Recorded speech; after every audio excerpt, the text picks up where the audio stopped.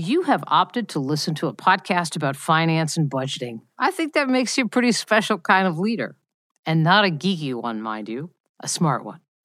Because I'm thinking you know that budgeting is not something that's done over there by the numbers people and then approved unanimously by a board who asks not a single question. My best friend Kim took a class when she was in her 20s. It was called Overcoming Math Anxiety. She's a smart, strategic, great manager, but practically would go into a cold sweat when it was time to calculate the tip at a restaurant. The class worked, and I swear I only helped her a little bit. Today, she's a successful head of an independent school, and I know that class has held her in good stead. She now knows what I know, and certainly what my guest today knows. Numbers help you answer questions, set priorities. They are, or should be, integrally linked to your organization's goals for the years. Numbers tell you very important things. You just need to listen. I've heard these lines. Oh no, not budget season. Or, okay, let's get this budget approved and just put it to bed. Today, my guest whose firm serves only nonprofits will not be using either of these phrases. She will introduce you to the centrality of budgeting and planning, goal setting, and strategy. We'll talk a little vocabulary, what a great budget process should look like, and the role the board should be playing in all of this. You know that phrase far too often used to describe strategic plans? This should be a living and breathing document rather than something that sits on a shelf collecting dust. Well, seems to me it's time to breathe some real life into the process of nonprofit budgeting. Welcome to Nonprofits Are Messy. Not enough money, too many cooks, and abundance of passion.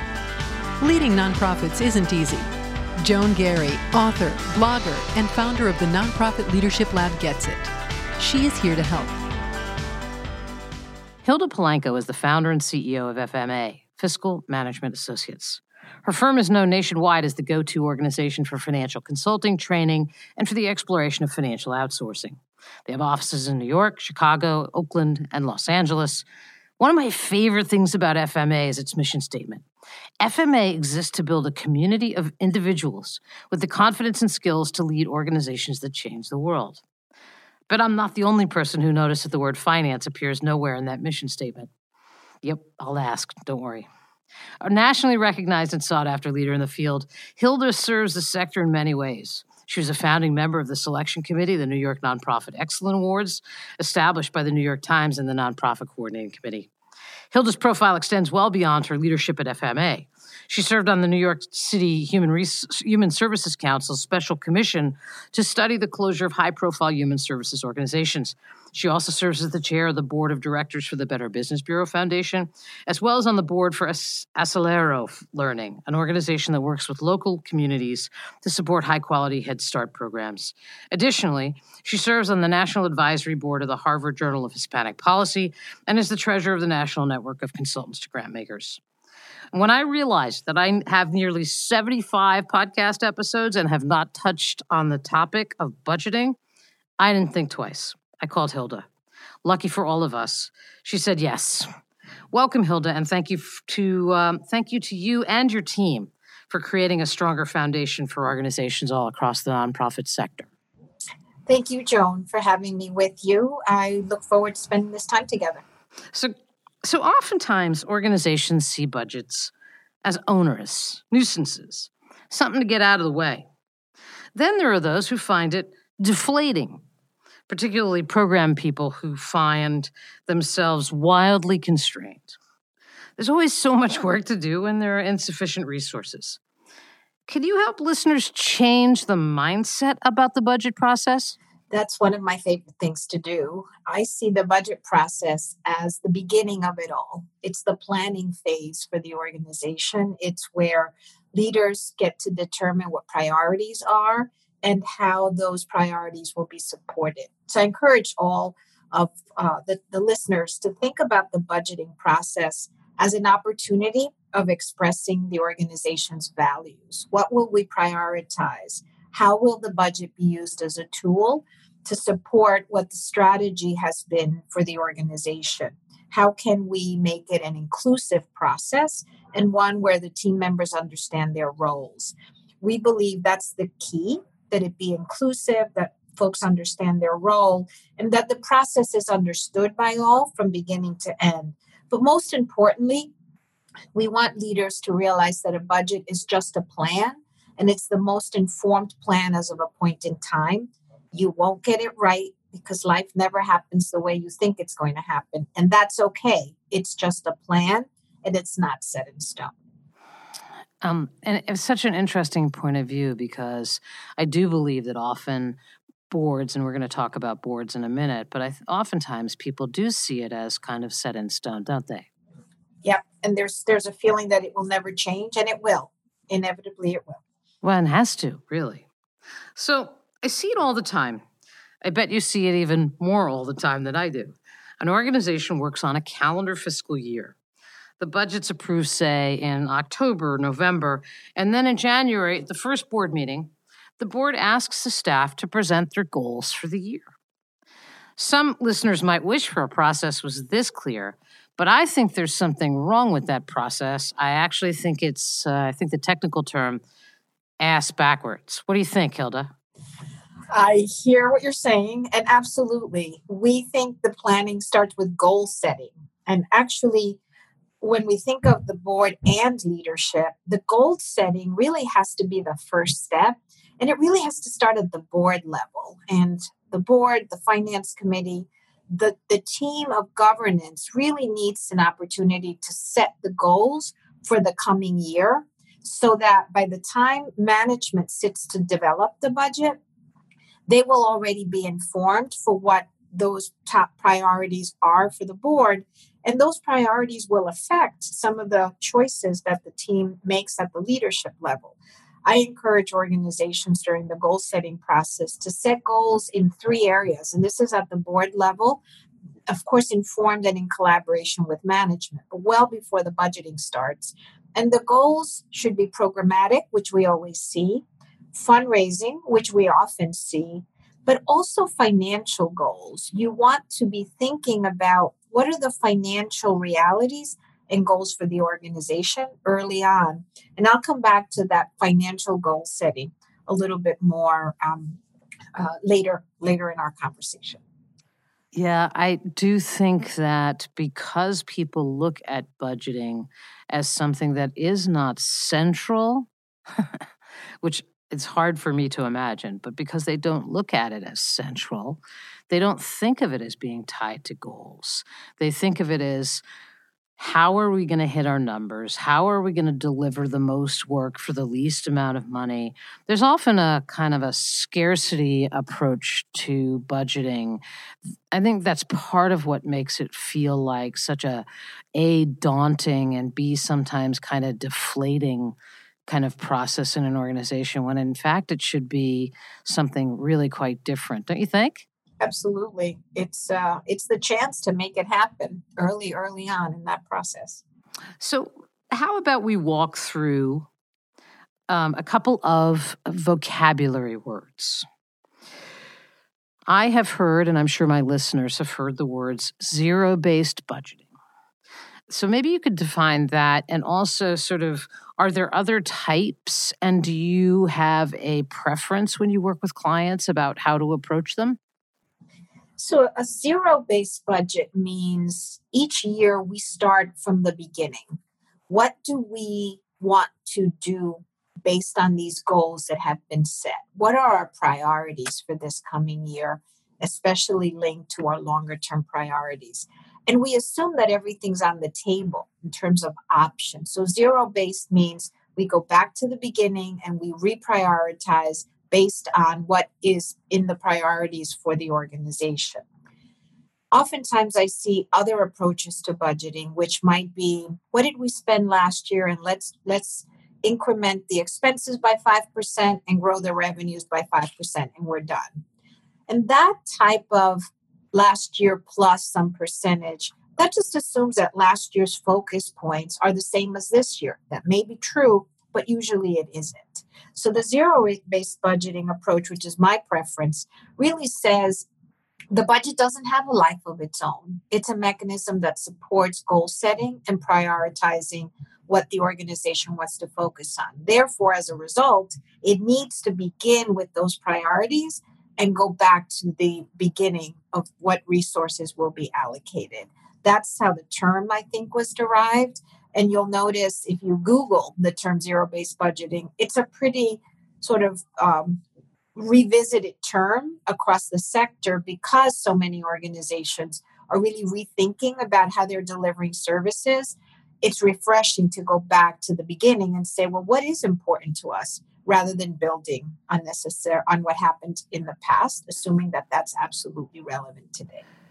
Yeah, it becomes a bit of a self-fulfilling prophecy if you just every year you just up one by some percent and up the other by 1%. It doesn't allow for any strategic look at, gee, maybe this year we'd like to make a deeper investment in X program. And we've actually learned by doing some program evaluation that Y program is really not having the kind of impact we want it to have. And maybe when you actually tick and tie those things, you don't need 5% more revenue because maybe the program that's not having the greatest impact was more expensive. So the notion that you can just increase expenses by 1%, some percent, and revenue by another basically sells the whole budgeting process short because it doesn't make it central to planning.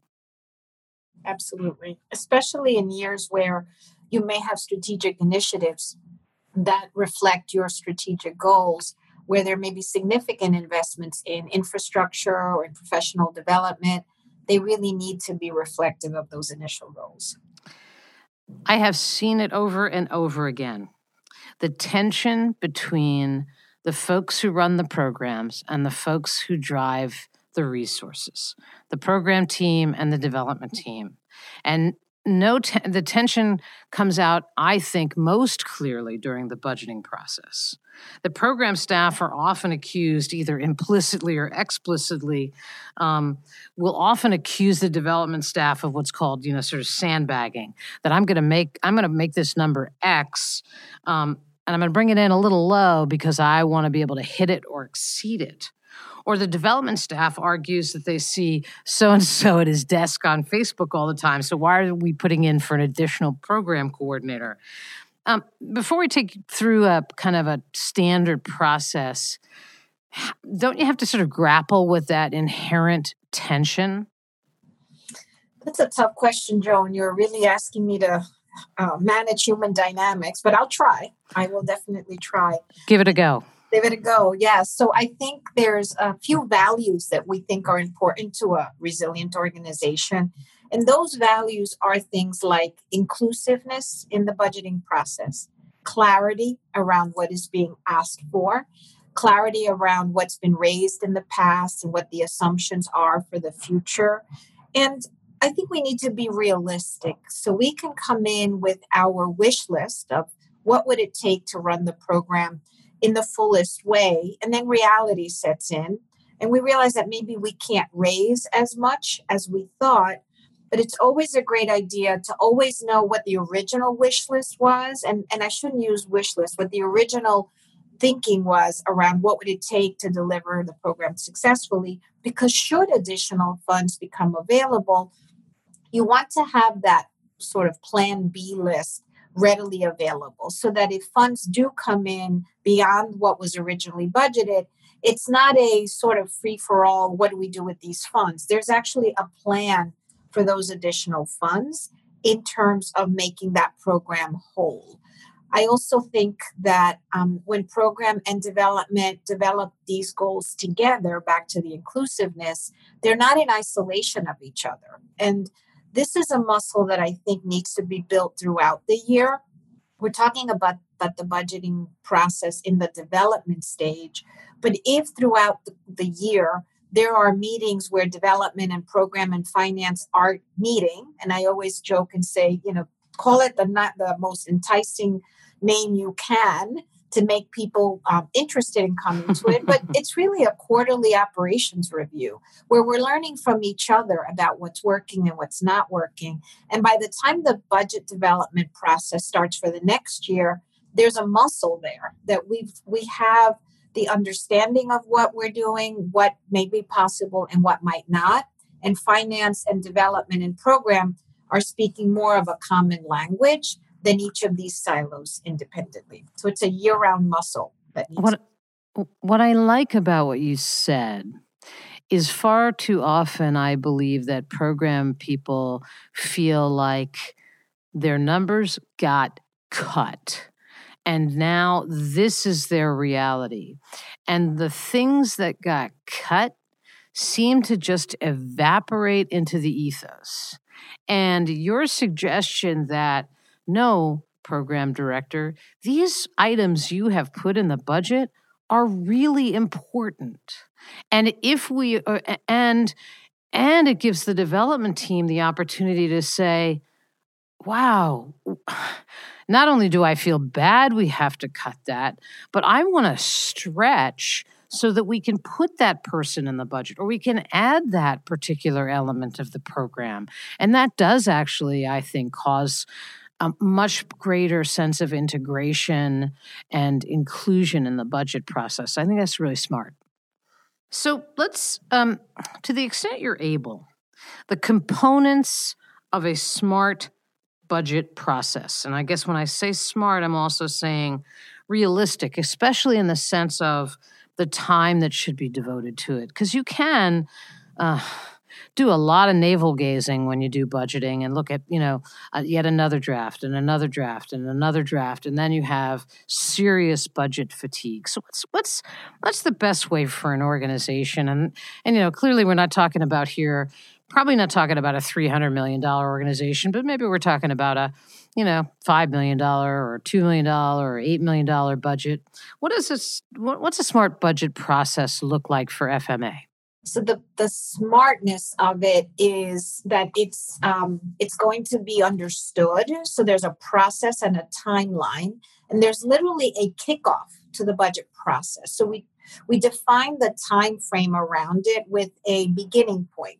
And that kickoff is that goal setting process that I mentioned at the board level that influences the future planning process. We then have the stage of goal setting in support of those strategic priorities at the leadership team. And then once those goals have been established, we actually start the budget building process. We actually believe that the first step to a budgeting process is understanding where you're ending this year. Many organizations raise money in advance for restricted purposes. So first, understanding where are we this year? What funds have we raised in advance? What are our level of reserves? Where are our risks? Doing some reflection of risks and opportunities as part of this planning process and in connection to these goals that the board has set. That's that sort of initial prioritization phase. Once we start building the budget, there should be a timeline for the first draft. And then again, an understanding by all members of what happens during those revision drafts that as you mentioned, Joan, where dollars might just evaporate.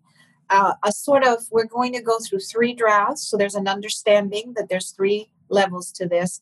First draft is going to be by this date, and then this process will happen, and we'll have a revised draft, and then a final draft. And one of the things that I've seen executive directors do that's been really well received is the day after the board approves the budget, there's a communication back to the team that says, congrats, we did it. We have a board approved budget. Or maybe says, this is what was brought up by the board. These were the changes. Whatever the communication is, this team has put in a lot of hours into building this budget. There's a sense of closure when they hear back that the budget has been approved by the board and that we're moving forward with it.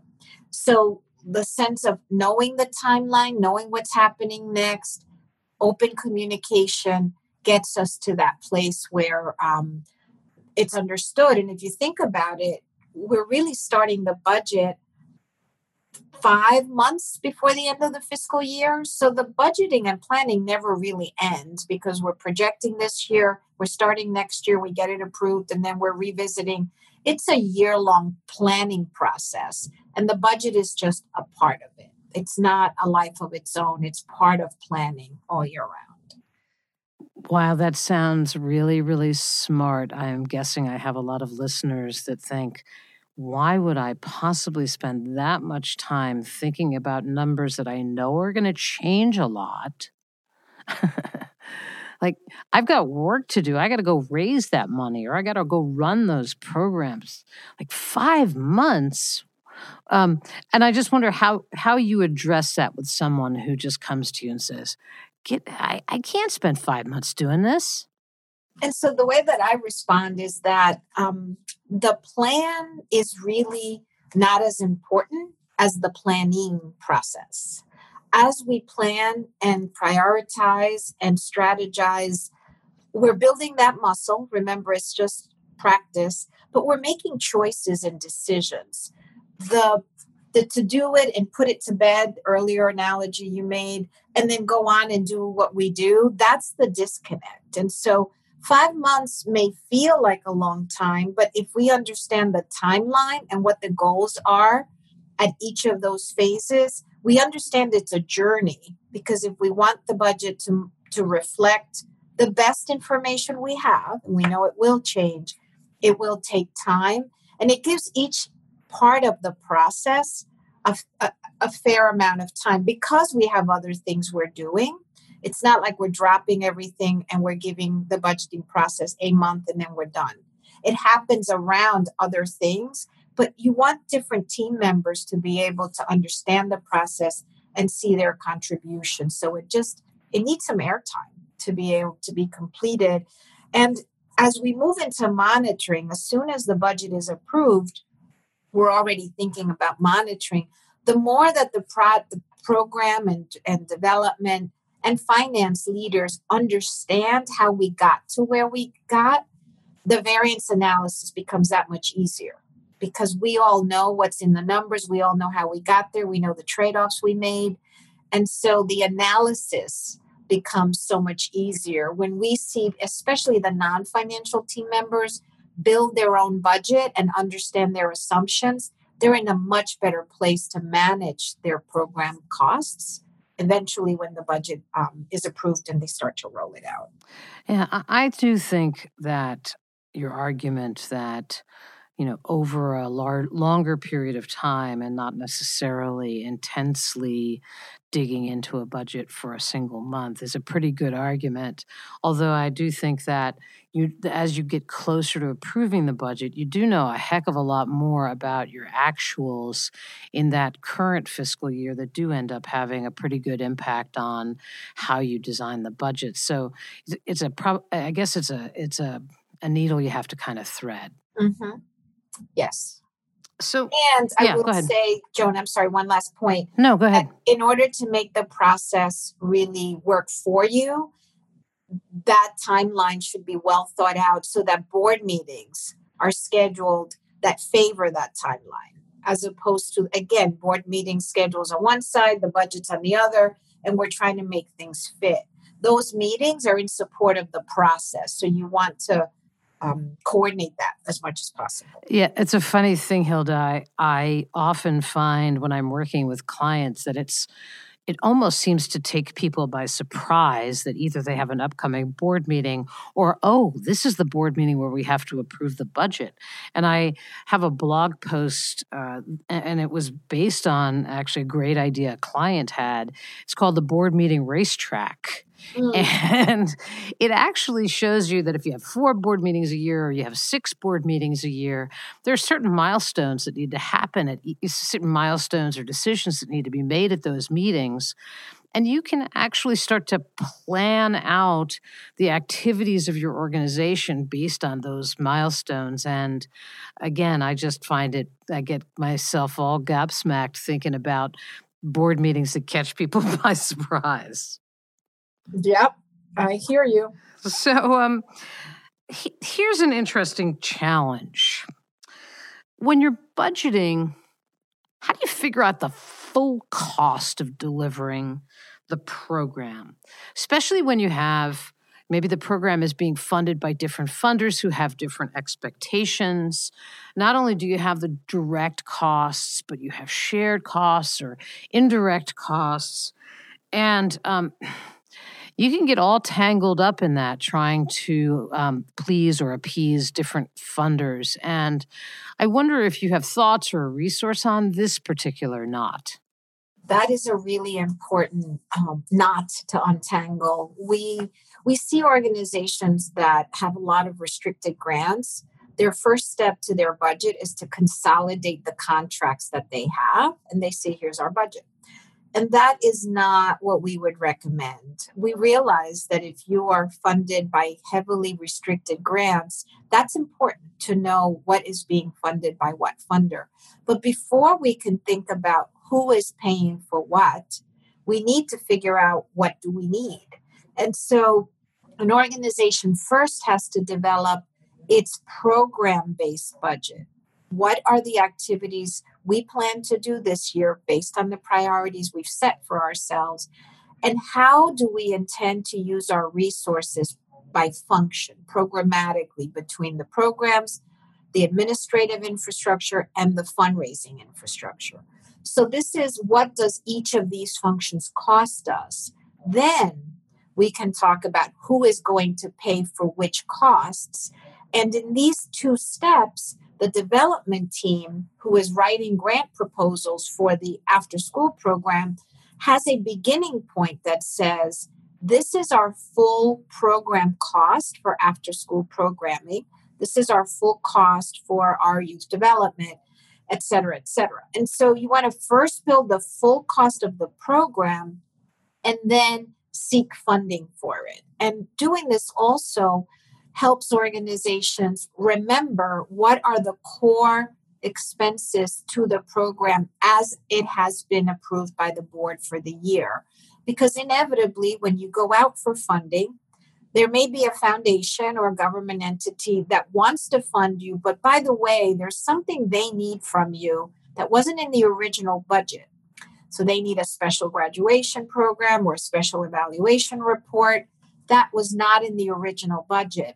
If you have a way of going back to the originally approved budget for that program, you can then see when you're agreeing to take on new mandates, hopefully funded ones, but new and over and above the costs were in the original budget.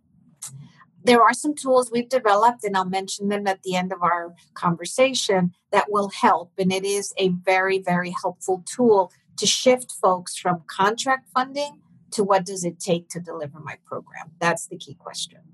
Well, and do stick around with us, because Hilda will point us to some of those resources that represent and reflect decades of work with hundreds and hundreds of nonprofits. Let's talk about the board. Let's talk about the relationship between the budgeting process and the finance committee of the board, with a focus on your board treasurer. I've seen board treasurers feel like they're supervisors of the staff in this regard. I've seen board treasurers who feel like they don't know the numbers nearly as well as the staff does, and that they tend to take a much more hands-off approach. What should it look like, Hilda? So the treasurer is really the representative for the bigger board. And some organizations have finance committees. And so they are a champion for the board, but they are the board voice. And it is their role to bring this back to the board. The board should not be delegating their role in the treasurer and then looking in another direction. The board is the one that's setting those goals that I mentioned. So the treasurer really should think of himself or herself as the champion from the governance perspective, that set of eyes that maybe asks the harder questions before the budget is brought before the bigger board, that helps staff really push the envelope and think about things. They are not the supervisor, and I've also seen in smaller organizations the treasurer function almost like a volunteer CFO, right, where they're building the budget. And that sort of blurs the lines between governance and management. And so we want that distance as much as possible, always in a supportive way. But the leadership following the goal setting that the board, with the treasurer being the champion behind the numbers, has set. So just like you talked about the board racetrack, I often encourage a similar process for the finance committee meetings so that we're building towards it, but it is management that's making the assumptions. They should know the numbers much more intimately than the board, but the board has to know enough around the critical questions. And that goes back to the financial goal setting. Should the organization be setting aside funds for reserves? Is there a revenue diversification? Those strategic questions are where the treasurer and the board should be weighing in. And then management comes back with a plan as to how to make it happen. But what we want to make happen really has to be discussed at the board level. And I'll say one more thing. There are those executive directors and leaders who feel like they have to have it all figured out by the time it goes to the finance committee or the board. They have to have made all the tough choices, and here is a perfectly presented budget. I encourage folks not to do that. Bring maybe a few scenarios, the best case, the worst case, the mid case, because just as you mentioned earlier that the development team might be more motivated to push the fundraising a little bit if it means adding that extra staff position. They're invested in this activity.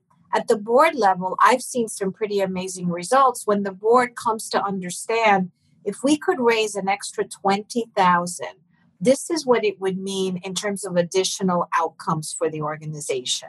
They all of a sudden become more engaged in trying to figure out how do we raise that extra 20,000? Whereas if the executive director had all the answers and had made all the choices, the board wouldn't really be engaged in that. And so I know it may feel a bit unsettling to think that you'll go to the board with some unanswered questions, but I actually think it's a pretty good idea to have alternatives so that the board understands what the trade-offs are rather than feeling like you have to have it all figured out before you go to that conversation.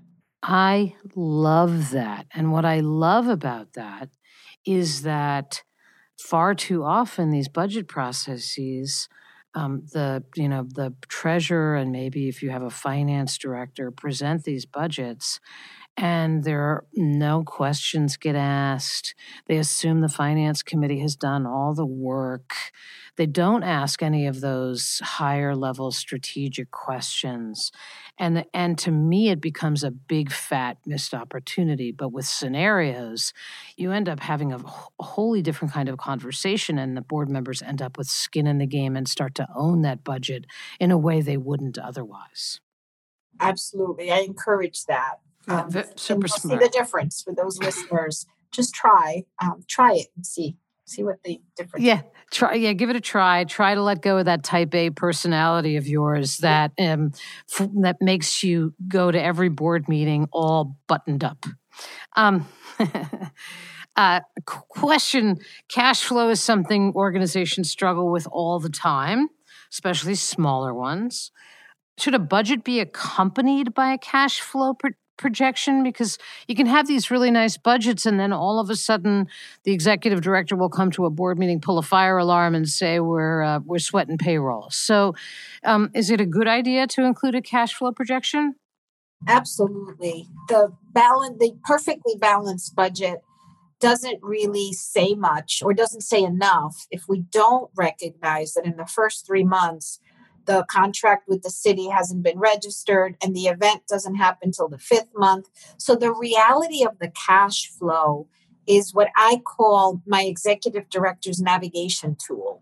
There needs to be a tool that converts the full accrual-based budget, all the funds we expect to bring in and to spend, into a timeline of when are the funds coming in and when will the expenses be incurred. That tool should be presented at the same time as the budget. It's part of approving the budget so that the board understands what are those periods when we will be short. And cyclically, our leaders tend to know which times of the year they tend to be lightest. If there's a major investment this year, that might change. But for the most part, if you ask an executive director, which are your tough months, they'll know. but presenting that in a way that the board can see these are the months. And it'll also then open the conversation to this question of a working capital credit line. I've worked with board members who are opposed to a working capital credit line because maybe they've been involved in a previous board where it wasn't managed well. And I call them scars of war when it comes to credit lines that haven't been managed. Mm-hmm. And it's a really critical tool. And so knowing when would we need the credit line, should we be applying for one? The best time to apply for a credit line is when you don't need it, when your financials are really strong, and then you hold on to it until that moment that you need it. So none of that could be discussed or explored if we only looked at a one-column budget of revenues and expenses. I couldn't urge for anything more critical than understanding cash flow. I'm guessing that many listeners just wrote that down saying, oh my goodness, we don't usually do that at all. We are talking with Hilda Polanco. She's the founder and CEO of FMA, Fiscal Management Associates. Her firm is known nationwide as the go-to organization for financial consulting, training, and for the exploration of financial outsourcing. They have offices in New York, Chicago, Oakland, and LA. And one of my favorite things about this organization is its mission statement, which says that FMA exists to build a community of individuals with the confidence and skills to lead organizations that change the world, clearly with numbers being central and integral to that. You talked about a line of credit. Can you talk about the difference between getting a line of credit and building a cash reserve? And if you have any suggestions on how to build a cash reserve, I'm going to guess that my listeners are going to just turn the volume up on this podcast just a little louder.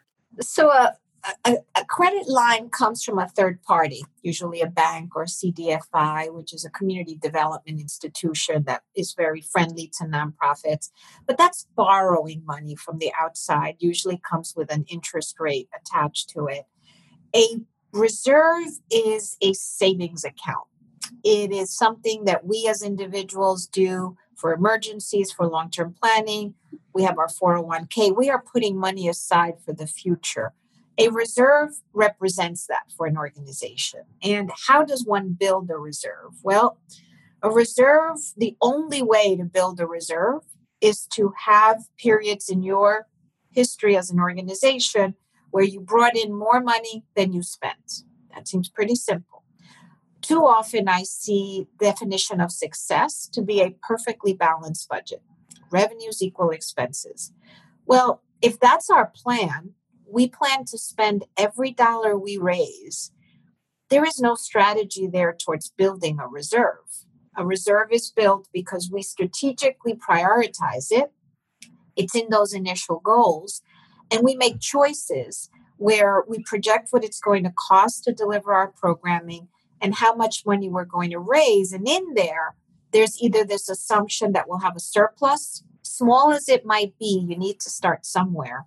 Or some organizations that are really focused on building a reserve will actually add a line to their operating budget that says current year addition to reserve, $10,000. Somewhere in that goal setting process I spoke about earlier, there was a goal that was set. We will want to have an operating reserve of X, that could be in dollars, or X in number of months of operations. And reserves don't get built overnight. They don't get built in 1 year. So it's a process through time that we are working towards. And I do a lot of work with funders. I was delivering a training just this morning, and funders actually are impressed to see an organization trying to build a reserve so that they're not vulnerable and risky, so that they can take chances or even recover from lost funding they didn't see. There's this fear, if I have reserves, funders won't fund me. That is not true. Funders want to fund sustainable organizations. So your strategy to have a reserve, to show it as part of your budgeting process, to talk to your funders about it, might actually even yield the conversation that we've seen happen where a long-term funder really believes in an organization. The organization talks about its policy to build reserves of a certain kind for a certain purpose. That funder might even contemplate a grant to strengthen that reserve. All of these examples mean that first, you as the leader have to prioritize it and set it as a goal. And then it can be funded in different ways, but it needs to begin with the strategic decision that this is important to you. When I was an executive director and I arrived to an organization that was sort of in a financial ditch, we ultimately created a budget line for the reserve. And every month it was like, what is that thing called? The Christmas Club or something. And we put money into the reserve religiously, no pun intended, into our Christmas Club account. And if we ended up having on top of that a particularly, if our revenue exceeded our expenses, we could grow the reserve further. And over the course of 7 years, we ended up with a $2 million reserve. And that didn't come as a result of bequests or any big numbers. It was very much a slow and steady wins the race. And I do believe that funders want to see organizations that are making their very best effort to be fiscally sound. We are almost out of time, so I want to ask one last question. So you build and approve a budget. What's the most effective way to monitor the budget? And do you believe in revising sort of either mid-year or quarterly based on new information? That is one of the most important parts of the monitoring process, the willingness to revisit the numbers throughout the year. We know that people spend a lot of time doing budget to actual variance analysis, and that's important. But the more important part is and now what? If the budget and the actual is different and we've learned new information, how does that inform the rest of the year? And that's where the term forecasting and projections, they can be used interchangeably. That's what that refers to. So we have a period of time, we have actuals. Based on what we've now learned, what do we think the rest of the year will look like? And as leaders, we're constantly trying to refine that, because a deficit, the worst type of deficit, is the one you didn't see coming. You may have good news. You have new revenue. How will we spend that? And getting the programmatic and development team around these projections, not just the finance team, also is a critical part of getting ready for next year's budgeting, but also understanding what's happening and what are the levers that we need to push. So projection, forecasting, and my two favorite words, especially in today's world, how do we course correct and how do we recalibrate that process? So if your budget feels so painful that you could never imagine recasting it, that means you probably want to work on the budget process a little bit. Right. The reason I wanted to do this podcast is I wanted people to understand what a process ought to look like and what it can do for you and sort of the drama it can eliminate. I can't even talk about the number of organizations that where there are fire alarms pulled at every board meeting and every executive committee meeting. Is by the way, is not a strategy. Is so not a strategy. No, it's a surprise. We're not going to hit payroll. These things should not be surprises. If you're running your organization the right way and kind of following some of the steps that Hilda's talking about, there should be no surprises. I mean, and even if there are, that you have some way of raising those with your board and being able to manage them as opposed to feeling like you're a car careening down a mountain road with kind of shaky brakes. And so I'm laughing thinking about each of you who are listening, only because I always imagine you being on an elliptical machine or driving to work. And I'm imagining that all of you are sitting there going, oh my God, Joan, you didn't tell me I was going to have to take so many notes. I would have pulled over to the side of the road. But Hilda has a lot of great information. She also has a lot of great resources. I promised you someone who knew her stuff. And I think that we can say that she delivered big time. But But there are, in addition to what we talked about today, an array of resources that FMA has, and I wanted to give Hilda just a minute to point folks to them. There's a website we built called strongnonprofits.org. And that website was funded by a grant from the Wallace Foundation, nationally funding organization. And in there, I encourage you to visit it. We will give you a map site, but I encourage you to look for things like the 5-step guide to a successful budget, the fiscal calendar that helps you plan your budget and other financial deadlines throughout the year, the webinar that's on the board's financial leadership, both a video and a PowerPoint. One of my favorites, the cash flow projections template for executive directors to navigate their cash flow. A policy template for an organization that wants to create an operating reserve for the organization. A year-end forecast template if you haven't done forecasting yet. And my favorite of all tools, a program-based budget builder that will help you determine the full cost of programming and prepare you for how to apply for a grant that will fully cover your costs and have an appropriate amount of indirect cost built in. So those are some of my favorites. I encourage you to visit the site and also our special list that we'll put together for Joan's listeners. Yep. So the podcast will appear on my blog, as it always does, and underneath there will be links to the FMA resources, and they can only help. The other thing I was thinking about as we close out, and I just wanted to say, Hilda, thank you so much for sharing so much of your wisdom and very, very practical advice to nonprofit leaders who are tuning in. So thank you. Thank you for having me, Joe. So here's what I'm thinking. You just listened to this. I think there are more people in your organization that need to hear this. What if you sent it as a pre-listen before your next finance committee meeting, before the first finance committee meeting where you're starting to lay out the budget process?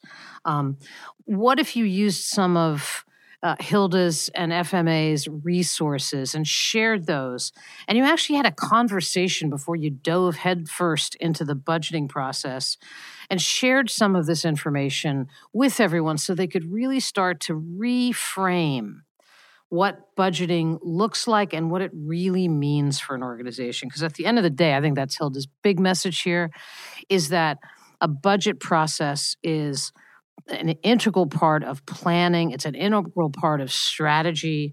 And for those of you who are potentially not, where you're pretty sure that if somebody asked you what a balance sheet is, you might fumble the football, like, get on this, share this with people and get a conversation going, because I believe it will serve your organization very, very well indeed. So that's it for us. As always, we are so appreciative of everything that you do to repair the world in ways large and small. Please don't hesitate to join me at my blog, joangary.com, where you can subscribe to our weekly practical advice. And also, we have, as you know, a online membership site for board and staff leaders of small nonprofits called the Nonprofit Leadership Lab. Encourage you to take a look at that. You can learn lots about that at nonprofitleadershiplab.com. Until next time, thanks as always for everything you do. Take care. Joan Gary's obsession with supporting your work takes many forms. Subscribe to her blog at joangary.com. reaching over 100,000 visitors monthly from over 170 countries.